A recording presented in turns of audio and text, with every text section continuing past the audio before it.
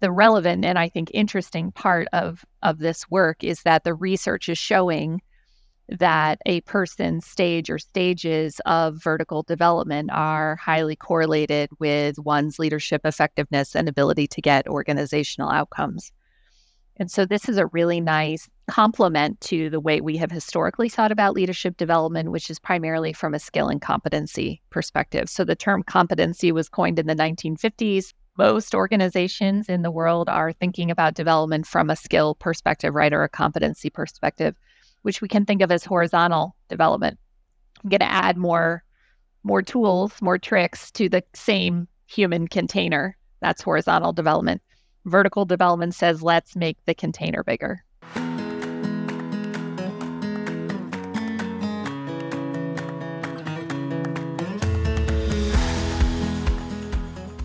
In her book, Conversational Intelligence, Judith Glaser wrote, "To get to the next level of greatness depends on the quality of our culture, which depends on the quality of our relationships, which depends on the quality of our conversations.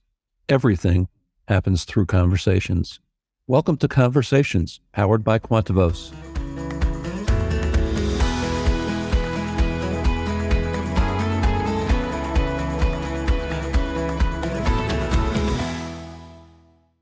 Welcome to this episode of Conversations. I'm Brian Gorman, your host and a Quantivos coach.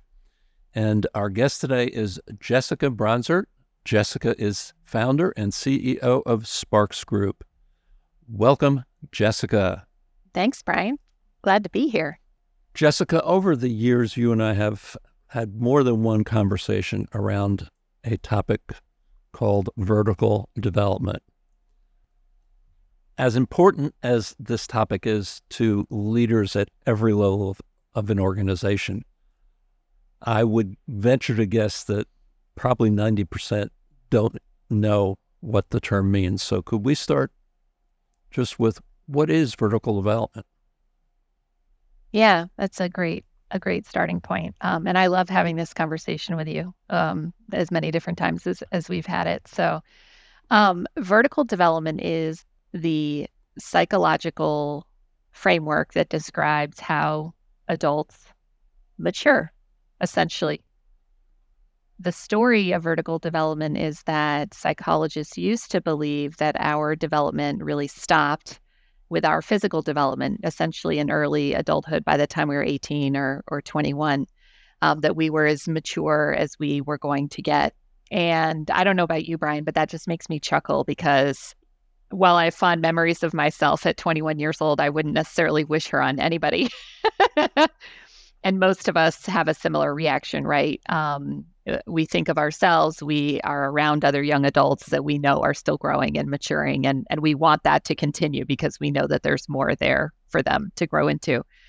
But it really has only been in the last 40 or 50 years that psychologists have said, hey, we think that there are stages of adult psychological development, and let's, lay them out and figure out what they are. So there are a couple of different big camps of thinking as to what these stages of development look like.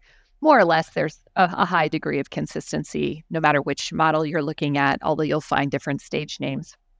But the relevant and I think interesting part of this work is that the research is showing that a person's stage or stages of vertical development are highly correlated with one's leadership effectiveness and ability to get organizational outcomes. And so this is a really nice complement to the way we have historically thought about leadership development, which is primarily from a skill and competency perspective. So the term competency was coined in the 1950s. Most organizations in the world are thinking about development from a skill perspective, right, or a competency perspective, which we can think of as horizontal development. I'm going to add more tools, more tricks to the same human container. That's horizontal development. Vertical development says, let's make the container bigger. So horizontal development and vertical development together are a really nice combination of lenses to think about leader development. I think one of the most important things about this model, if you will, is that it is developmental. I can't start halfway up the chain, if you will. Correct. And Yet I think, and we began to talk about this a little bit before we pushed the record button here, I think it's more and more important for leaders to start focusing on vertical development, because COVID and the aftermath of COVID have really generated a whole new attitude toward work, a whole new challenge around the traditional workplace, the traditional work schedule, a whole new set of expectations that at one point were generational, but now seem to have expanded beyond generation of what people want from the leaders that they work for. What is your perspective on the importance of vertical development at this time in history? Yeah, I love that question. And I actually really love what you had to say about it as well before we hit the record button. So I might ask you to weigh in. But even before COVID, what a lot of us in this space were saying, and a lot of people that we know in common have been saying for a long time, that the rate of change in the world and the level of complexity in the world is only increasing. And so even before the pandemic, there was a business imperative, or an imperative in general across all domains of life, to be able to respond and take advantage of that rate of change and that increasing complexity, to even just stay afloat, right? To have a seat at the table, to be in the game. And the pandemic, I think, was Robert Keegan uses the words "in over our heads," that when we are presented with a set of circumstances that sort of challenge our current worldview, our current level of maturity, we are in over our heads. And the pandemic, I think, did that for the vast majority of people in various ways. It put us all collectively in over our heads. And we are still dealing with the downstream consequences of that. And you and I had started to talk about artificial intelligence as the next big disruptor after the pandemic. And I think what we could probably agree on is that there won't be a shortage of disruptors. There won't be a shortage of paradigm changers. There won't, I don't know what the next thing is going to be, but there will be a next thing that puts us in over our heads, right? So I think the way that we work is one of the most obvious things that is being challenged and is still being reckoned with, right? A lot of organizations are trying to move to either be back in the office or to do some kind of a hybrid thing. The balance of power has shifted radically back to employees, away from employers, where it was pre-pandemic. So people are feeling out this new power balance and trying to negotiate that vis-a-vis what they feel like the business really needs. So we're not done, not by a long shot, figuring out. And that's just one element of it, right? There's still supply chain disruptions, economic disruptions, all kinds of things that are still happening as a result of the pandemic that are being sorted out. So I think vertical development, we can think of vertical development in a few different ways. Your ability to see and navigate complexity, your ability to hold multiple perspectives, take other perspectives, and find a way to integrate those into something that meets more people's needs more effectively. The ability to self-reflect on your own thinking and behavior and make adjustments to that thinking and behavior increasingly in real time. And the ability to hold competing or opposing ideas simultaneously. Can I hold a paradox? Can I hold a polarity in my mind at the same time? And can I see both sides and integrate it? If we think of those capacities as one way of thinking about what vertical development is, it's almost impossible to argue that vertical development isn't still important, even more important than it was before. When I think about vertical development, to me, there was a certain level up that development ladder, if you will, that was more than sufficient to be a command and control leader. Command and control ain't working so good no more. Quite of us were actually working with one very large client that is looking to totally change its culture out of a command and control leadership, and that requires vertical development. How do you accelerate?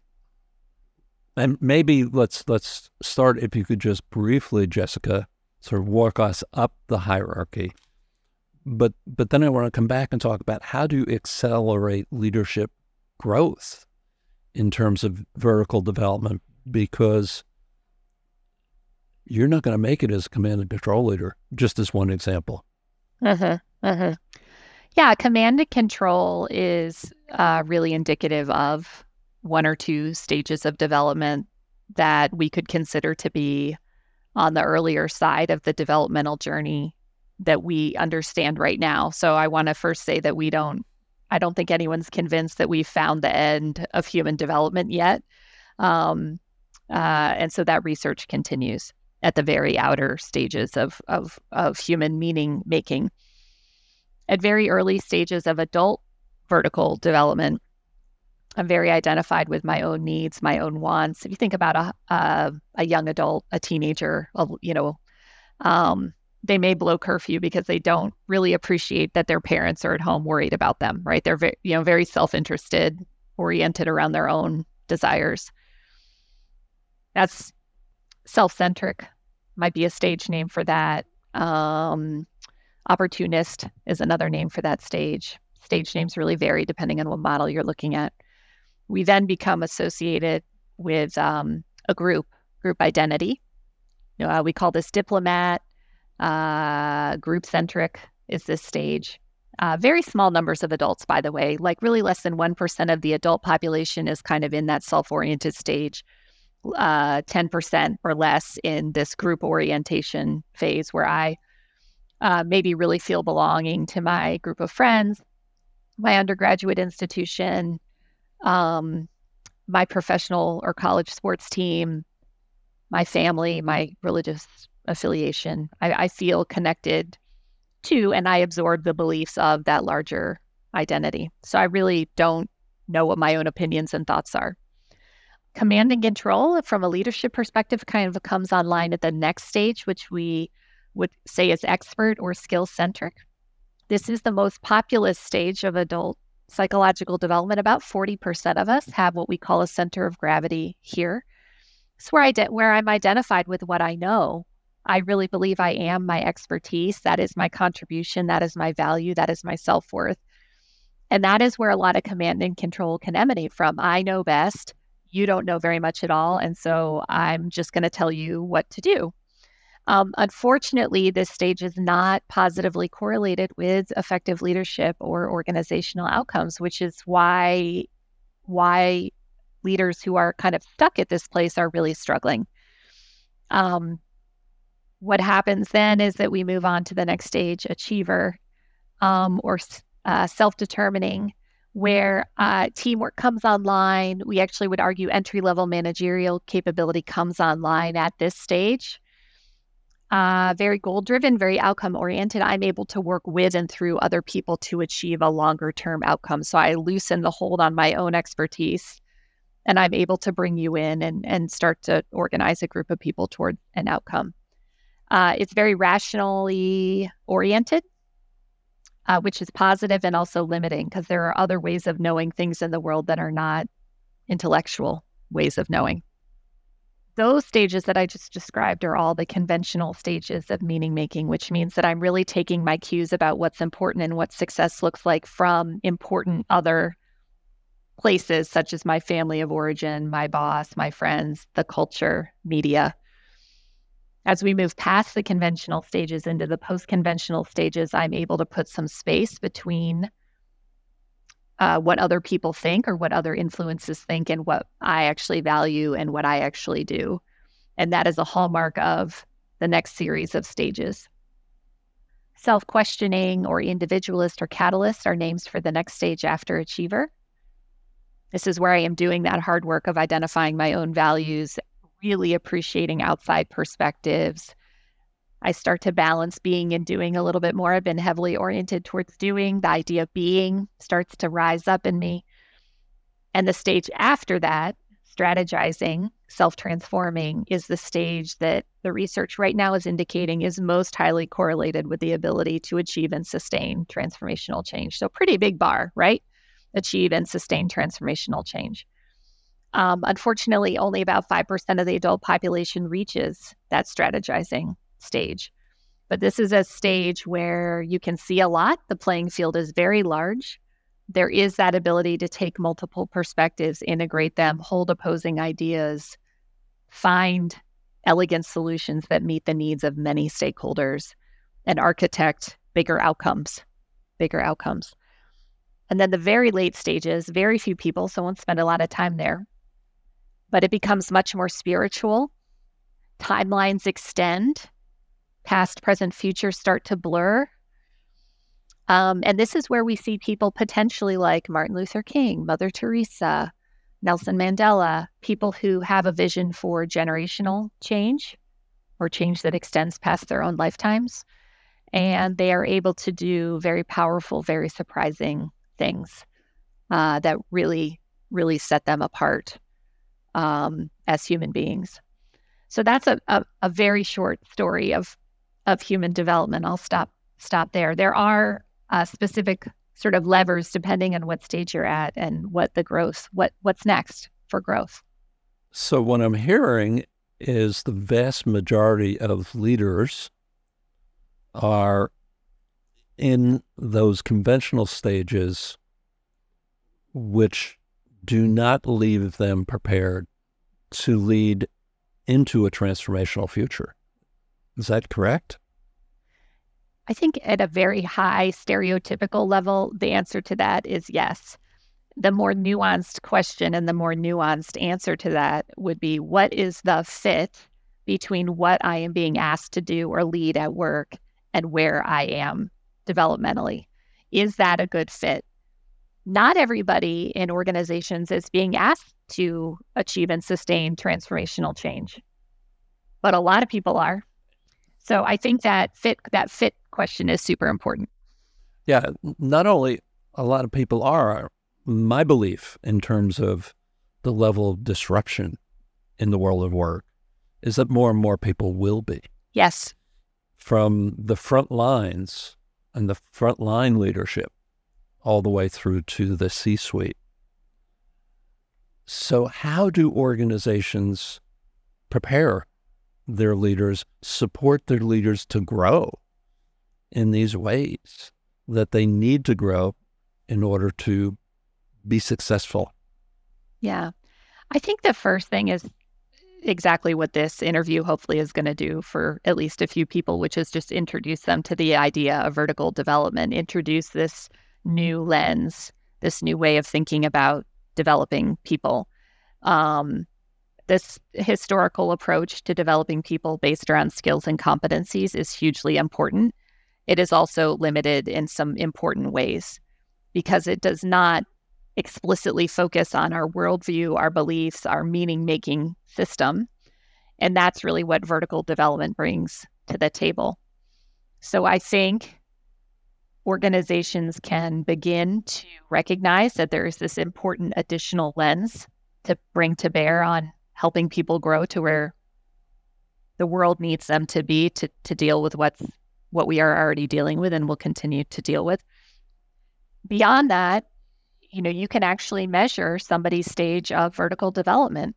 And that is it's been a very powerful thing in my own life. It's a very powerful thing for a lot of people who engage in this work, because once you know across which stages you like to live in, you like that are comfortable for you, it is then a relatively easy exercise to at least understand, if I were to grow, what would that look like? What about what I'm experiencing now is already tipping me into that place? How can I support myself, or how can a coach support me, or how can my boss support me to continue to move along that developmental path? So sort of that awareness and having the roadmap that vertical development offers is hugely powerful and hugely helpful to actually doing the work. Without it, it's kind of like, what's going on here? Am I going in the right direction? Am I working on the right things? I think we're pretty adept, I would say. A lot of the people that I talk to are very adept at describing the limitations of each of the stages of development without consciously knowing that that's what they're doing. And so then the other part of that equation is then what's the lever to pull? What's the lever to pull to help move through that? I think that really is a critical question in a lot of our group coaching now. We're working with high potential leaders. We're working with leaders across different aspects of an organization. And I think they're not identifying the need as vertical development, and it is showing up in both group and individual coaching, and many of our programs blend the two, that leaders are stepping back and saying, I may be the smartest person in the room, but now I know I am not as smart as the collective in the room. How, which is vertical growth. And so I think we're seeing a lot of commitment and a lot of desire to grow in new ways as leaders.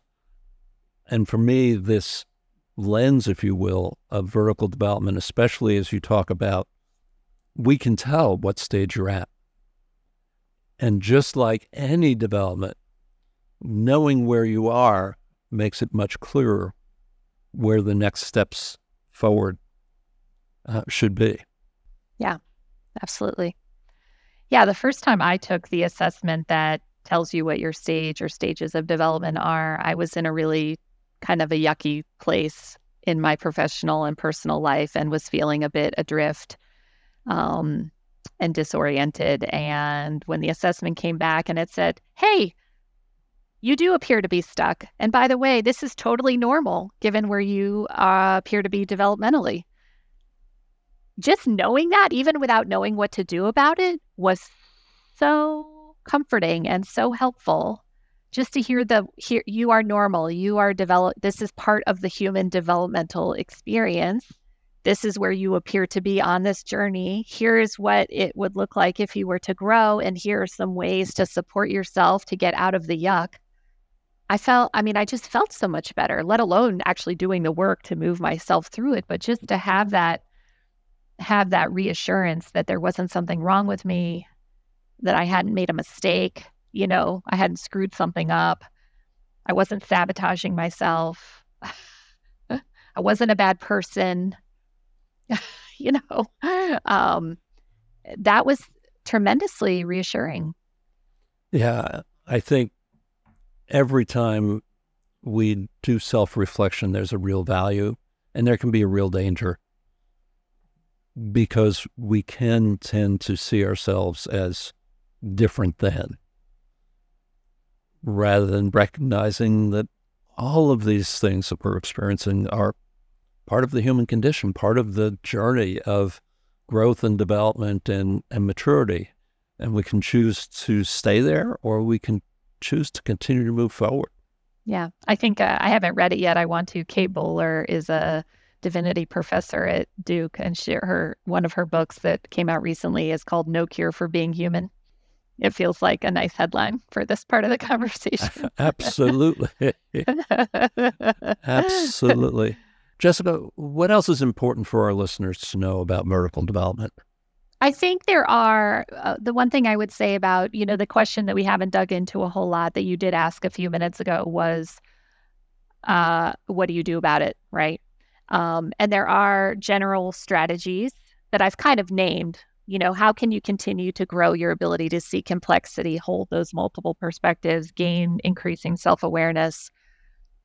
Those are general strategies, general levers that you can work on at any point and gain value from them. And depending on the developmental stage that you're at or that somebody is at, there are specific strategies or things you can work on that will be relevant to where you are on your journey. So if we take the command and control leader, for example, and if we have a gentle assumption that somebody is at that expert stage where a lot of us are as adults, one of the great coaching levers for that particular stage is to invite people to look at their impact or look at their results. Because even though I might be the smartest person in the room, if I'm not giving you space and I'm not incorporating your contribution and I'm not oriented to teamwork and I'm dictating and expecting compliance, chances are my results aren't going to be as good as they could be. And if you invite me to look at my impact and my results and help me to see where the gap likely is between what I'm producing and what I could be producing, that is potentially going to help me unhook from the belief that the way that I'm doing it is the best way, the right way, the only way, and invite me to begin to experiment with some different ways. So there are many specific levers at each stage. That's just an example of one. So that would be the other thing that I guess I would offer your listeners to know about vertical development.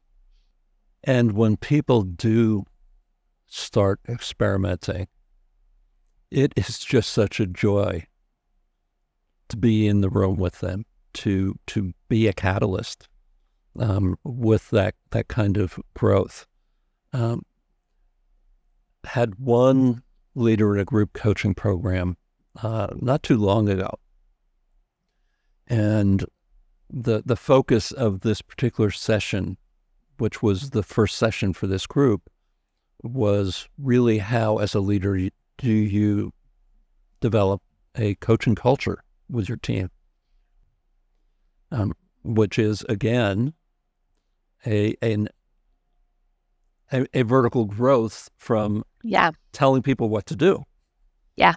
And at the heart of any relationship is trust. And so we began by really focusing on how do I build trust and the importance of trust and so forth. And had this one individual come back into the second session, and we always check in and, what have you done with what you learned the last time? And he said, I sat down and had a trust conversation with one of my clients. And he said, lo and behold, we trust each other a lot more than our behavior would say. Yeah. Oh, that's a great realization. So, this isn't smoke and mirrors we're talking about here. This isn't some sort of, magical foo-foo or whatever you want to call it. Right. This is real, and it really, really makes a difference in your ability to succeed as a leader.